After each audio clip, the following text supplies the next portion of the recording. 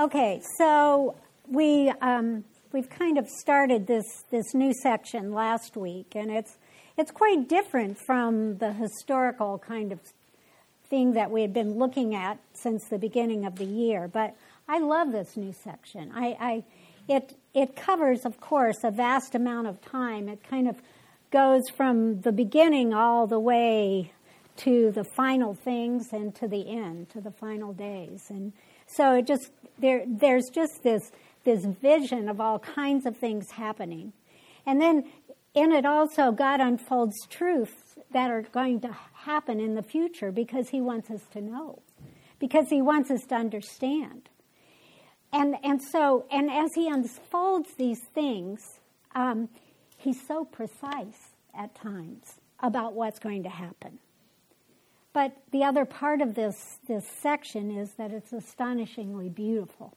I just love the words sometimes. They just are it's like poetry. Well, it is poetry in a way. And yet, the other thing that's going on in this section is, as I was going through it, and I don't know about you, but it is incredibly revealing of our fallen hearts. I mean, as I read this, I thought, there are a lot of things that I need to know from this. And so I think that as we read this, we not only have to see it as telling us about the hearts and minds of what was going on in Israel, but what our hearts are tempted to be like, what they are like, what we are like without the Spirit of God. And so I think that's really helpful. And so anyway, in the unfolding, as God begins unfolding this vast history, this vast picture of what's going to be unfolding in our world from almost the beginning all the way to the end, he reveals so much about himself. He reveals his omnipotence, but he also reveals his utter sovereignty over all things,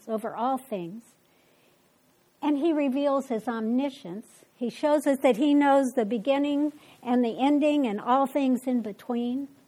And he reveals to us, which is so amazing, is that he reveals to us his purpose and his plans because he wants us to know. He wants us to know what is going to happen. He wants us to have faith. He wants us to have peace. He wants us to see what is going to unfold. But he also reveals his love in a way, my friends, that I think we cannot help but become worshipers as we read this. This is our God that is being unfolded here. And that is what we're going to look at this morning. What are we learning about our God in the midst of all of this? So let me pray for us, and then we'll jump in. And then at the very end, we're going to have a few minutes on application. So let me pray for us. Father, how we need to be taught by your word. And I pray that you would enlarge our hearts today, that you would open our ears, and that you would not cause our ears to be closed, but that we would hear with our ears, that we would see with our eyes, that we would not be blind, that we would not be deaf, that we would hear you and know that this is your love letter to us, that we would know that you are for us and not against us, that your purpose is always to protect your children and to bring us to that final day when Jesus will come. So we thank you for this. We thank you for Isaiah and his beautiful words. We thank you that he had ears to hear you, Lord Jesus. And we pray these things in Christ's name. Amen. Okay, so our passage today began by revisiting the subject of idols. It's right there. I mean, we walked right into it. And though we briefly looked at it last week, here we encounter something a little different. It seems as if God is kind of giving us a picture of a courtroom scene. And he's calling in the idols to come and stand before him. And he's going to challenge these idols. He's going to challenge the claims that are put upon these idols. And so he puts these so-called gods on trial. Now, I want to tell you why he's doing this. Because the problem that's being addressed is that the nations around Israel there always are these gods that these nations are worshiping. It's been true since their beginning.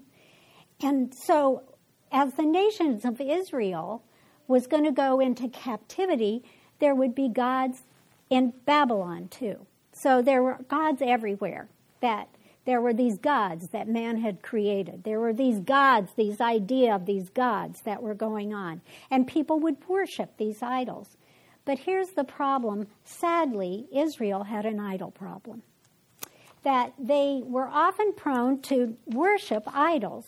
Oh, they worshiped Yahweh, but they also worshiped idols. In Egyptian captivities, when they were in Egypt, they worshiped the idols of Egypt. When they came out and were about ready to enter the promised land, they worshiped idols. This is what Joshua says. He says, choose this day whom you will serve, whether the gods your fathers served in the region beyond the river or the gods of the Amorites in whose land you dwell. But as for me and my house, we will serve the Lord. And what Joshua is saying is, he was saying, you have to make a choice. You have to make a choice about what God you're going to serve. You're either going to serve Yahweh or you're going to be serving other gods, but you have to make a choice. You cannot serve them both at the same time. But it was also true as you read through the Old Testament, that again, the Israelites couldn't do this. They wouldn't choose to just worship Yahweh. They had these high places, and you read about it throughout the Old Testament. They'll be talking about the high places, and this is where they worshipped other gods. And Hezekiah was one of the kings that tore down some of the high places. But it was always this going on in the life of Israel. And we find that even though Yahweh was the main God of the Israelites, they would also worship these other gods. Now, I need to tell you, this is not a small thing to God. And I remind you that the first two commandments have to do with idolatry. God says this, I am the Lord your God who brought you out of the land of Egypt, out of the house of slavery. You shall have no other gods before me. And that doesn't mean that you shall have that you don't have a God. You don't have me as first, and then you can have these other gods. That's not what he's saying. He's saying you can have no gods that are before my face. That's what he's saying. He's saying what Joshua was saying. You have to choose who you will serve. But then it goes on and it says, you shall not make for yourself a carved image, or any likeness of anything that is in heaven above, or that is in the earth beneath, or that is in the water under the earth. You shall not bow down to them or serve them, for I, the Lord your God, am a jealous God. And what God is saying here is, not only shall you not worship idols, but you shall not make an idol of me and worship it, because I will reveal myself to you. And you cannot make an idol that has anything like who I am. So, in our passage today, God is calling the idols of Babylon to come forth and make a case for their deity. And what he wants to do is show the worthlessness of these idols. And he gives this test that he puts before these so-called gods, and it's a two-part test. And this is what he asks of them. He says, first, I want you to tell me of past things and why they happened and what their outcome was. So you tell me that. And there was silence. They said nothing. They had nothing to say. They didn't know because these were dumb idols. But then the next thing he put before them is, he says, okay, tell me something that's going to happen in the future. If you can't tell me things that happened in the past and why they happen, tell me something that will happen in the future. Now, why did he put this test before them? Because it was a straight line that would divide who God was and who they were. Because absolutely God could do this. You see, these idols were created in the hearts of fallen man. And fallen man created them because they wanted a God they could control.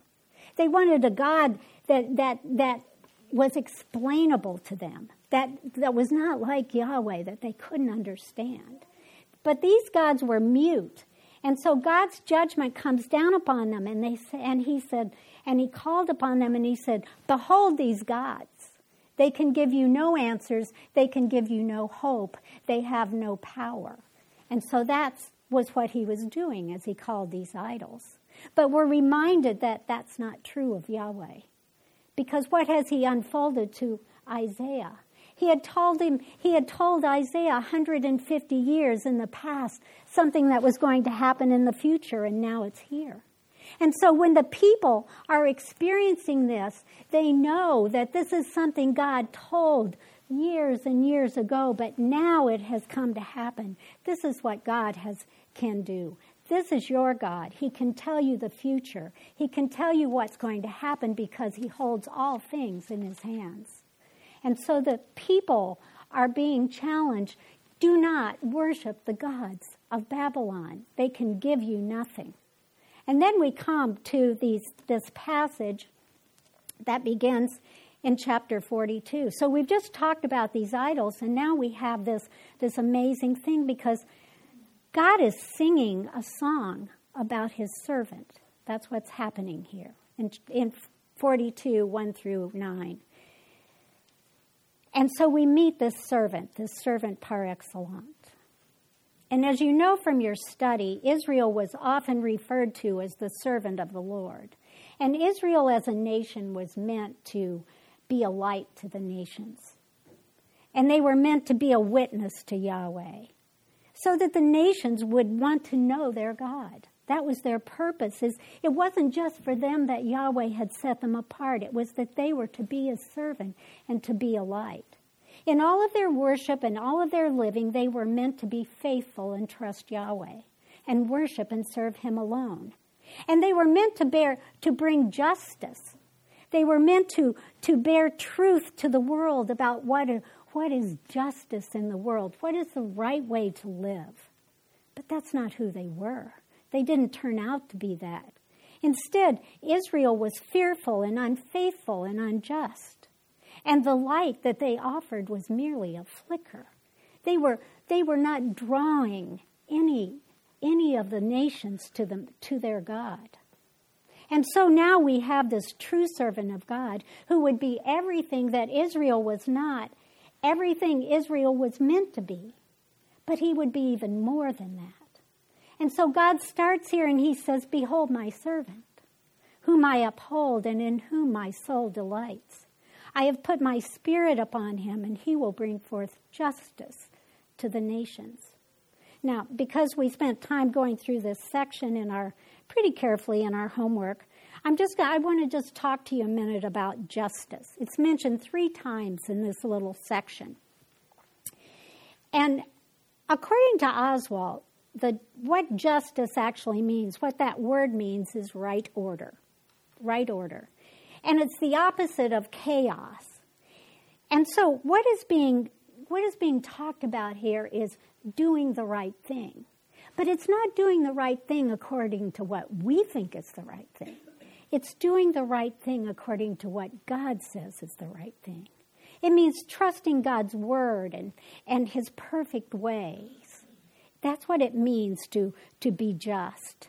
The very characteristics of the servant that God is singing this song about tells us what justice is. He shows us. Because God says he will not be a tyrant. This one will not be a tyrant. He will not be ordering and shouting and forcing people to do his will. No. He's going to be gentle with the broken and the needy. And those who are seeking God in this sin-encased world, he will go to them and he will try to lead them. He will draw them to himself. That this justice will be according to God's perfect order and law, because this servant will know that what God commands is always what is good for God's people. And note, that something else comes out as he is revealing this servant. He is revealing that this servant is going to be a light not only to Israel, but a light to the nations. And he will draw people. He will be the one who draws people to see their God, to see this God and want to know about this God.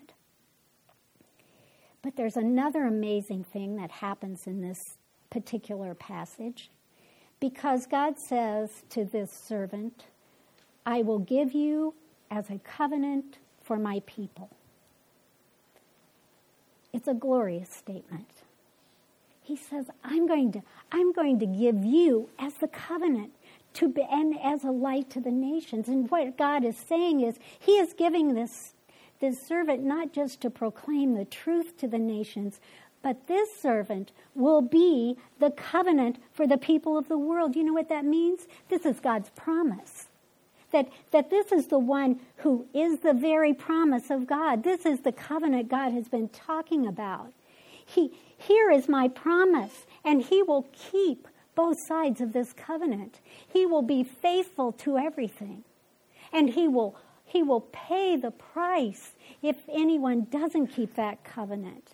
This is the final seed of Abraham. This is the true king. This is the final prophet. This is the great and faithful high priest.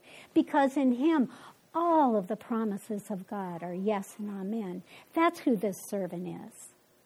And as we step back and look at these things, it calls us to worship. That's what it's meant to be. It's meant that we would bow before him, not that we would try to do all of these things, that we would bow before him.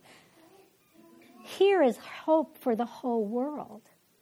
And God wants us to see that this servant, though he comes, and he is the servant that Israel never was, he will be faithful in all of his calling. And he will reach to and be a light to the nations. That's how far God's grace will reach. And he will open eyes that are blind, and he will set prisoners free. And God says then, behold. Behold my servant, because former things are gone, and new things I now declare. And then we come to verses 18 through 25. And this is about Israel's failure in exile.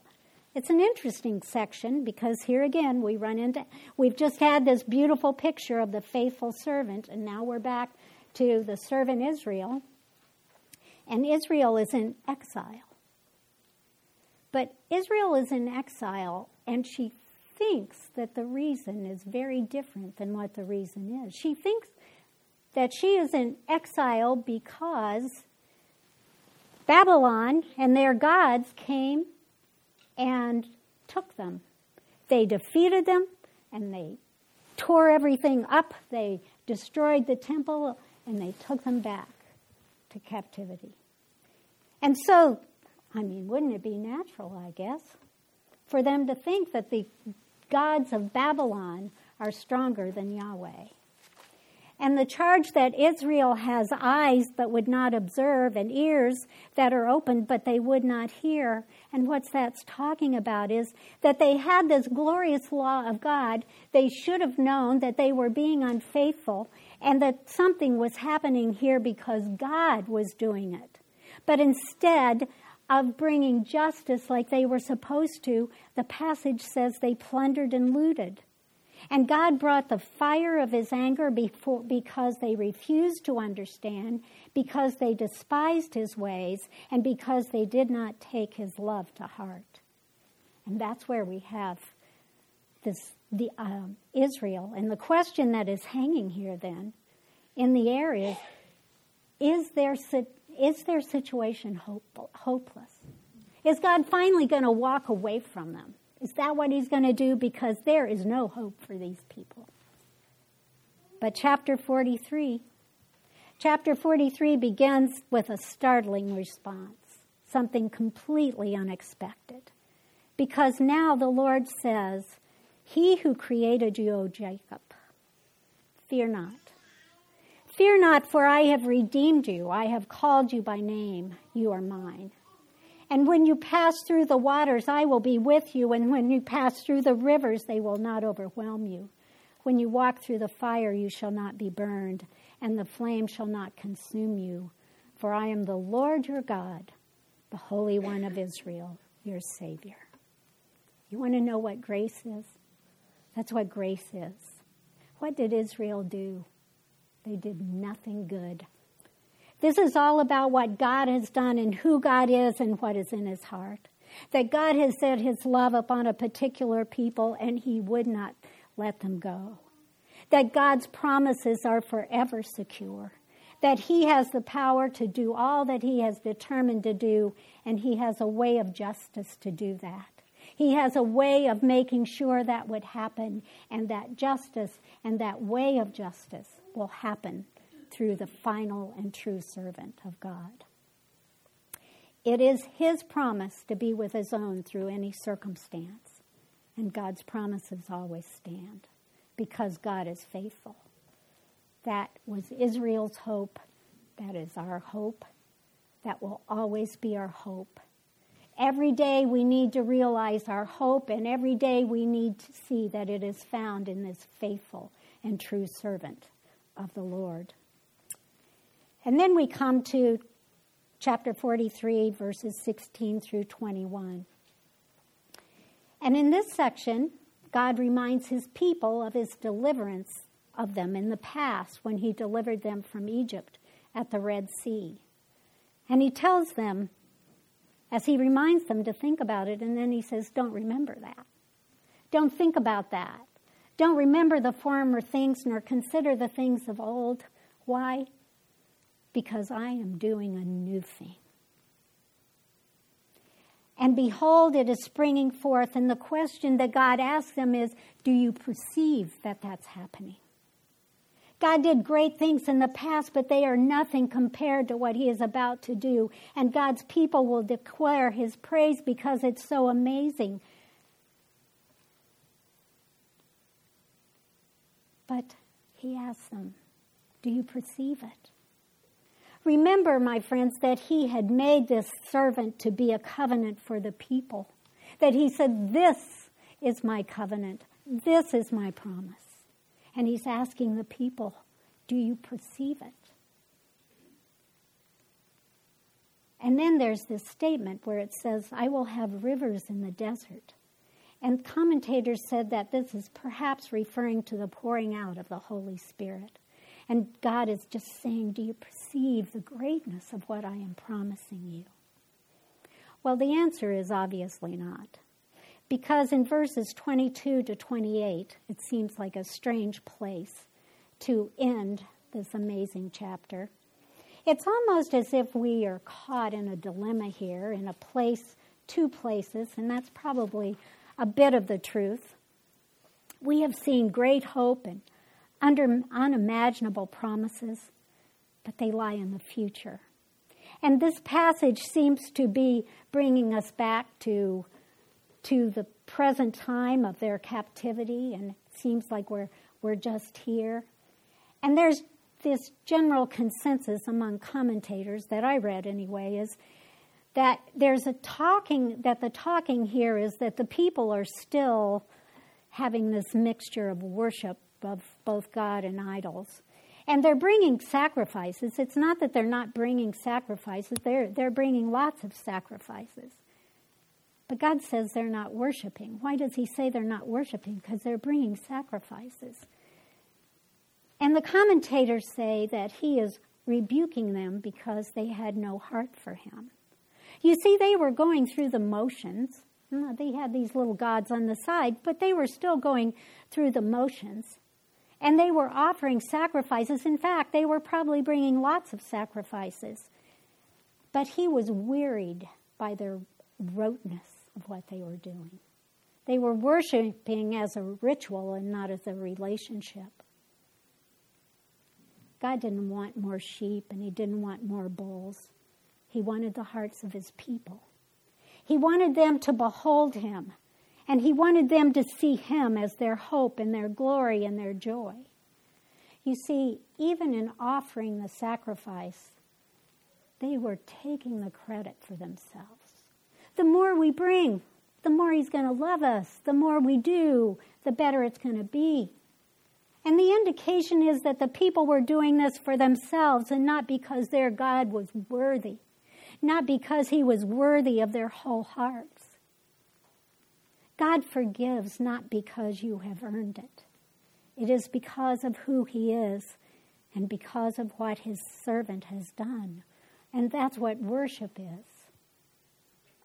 And that's what we are to learn over and over and over and over again. And we still forget it. We still forget. We still think. At times we think, even though we know about grace, we just think, if I do this, God's going to be nicer to me. We do. And God is just telling us over and over, I love you with an everlasting love. So, what are we to learn from this passage? I think if we bring this into our lives today and into our hearts and into our church, and if we are to be a light to the world around us, I think maybe we're supposed to grasp this. One commentator wrote this of Isaiah. He says, Isaiah saw the world unfolding. When God was revealing these things before they ever happened, and he was revealing things that covered to the end of time. And these things that were being unveiled to Isaiah had to be confusing. It had captivity, and it had judgment, and it had hope, and it had all of these things going on. One commentator writes that regardless of the process that God was unfolding to him, Isaiah knew God, and he knew his God would be faithful, and all of his promises would be true. And so what this commentator says is that when all of this was unfolding, Isaiah's grip was on God's word and God's promises. You see, if Isaiah held on to God's word and God's promises of this servant and his promise of all the things he's going to do, then that would keep him settled. If he would believe those things, then he would know where he was, and he would know that what God was saying was a faithful God and that he was the omnipotent God. And this God would never have to change direction or purposes or his promises because he's an immutable God and he's a forgiving God. Remember that everything Isaiah believed was informed by his encounter with the one that was high and lifted up. That when Isaiah went into had that vision, and he went into the heavenly places, and he was undone because he saw the Holy One of Israel. And he had nothing to say because he knew that he was nothing. And what was it that happened? That there was a coal taken from the altar. And some commentators believe that coal was the charred remains of the offering of a lamb. And that coal was taken and it touched the lips of Isaiah.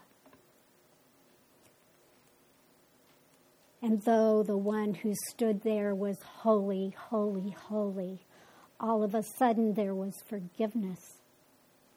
And as it touched his lips, it was as if it was all of those things that came to him.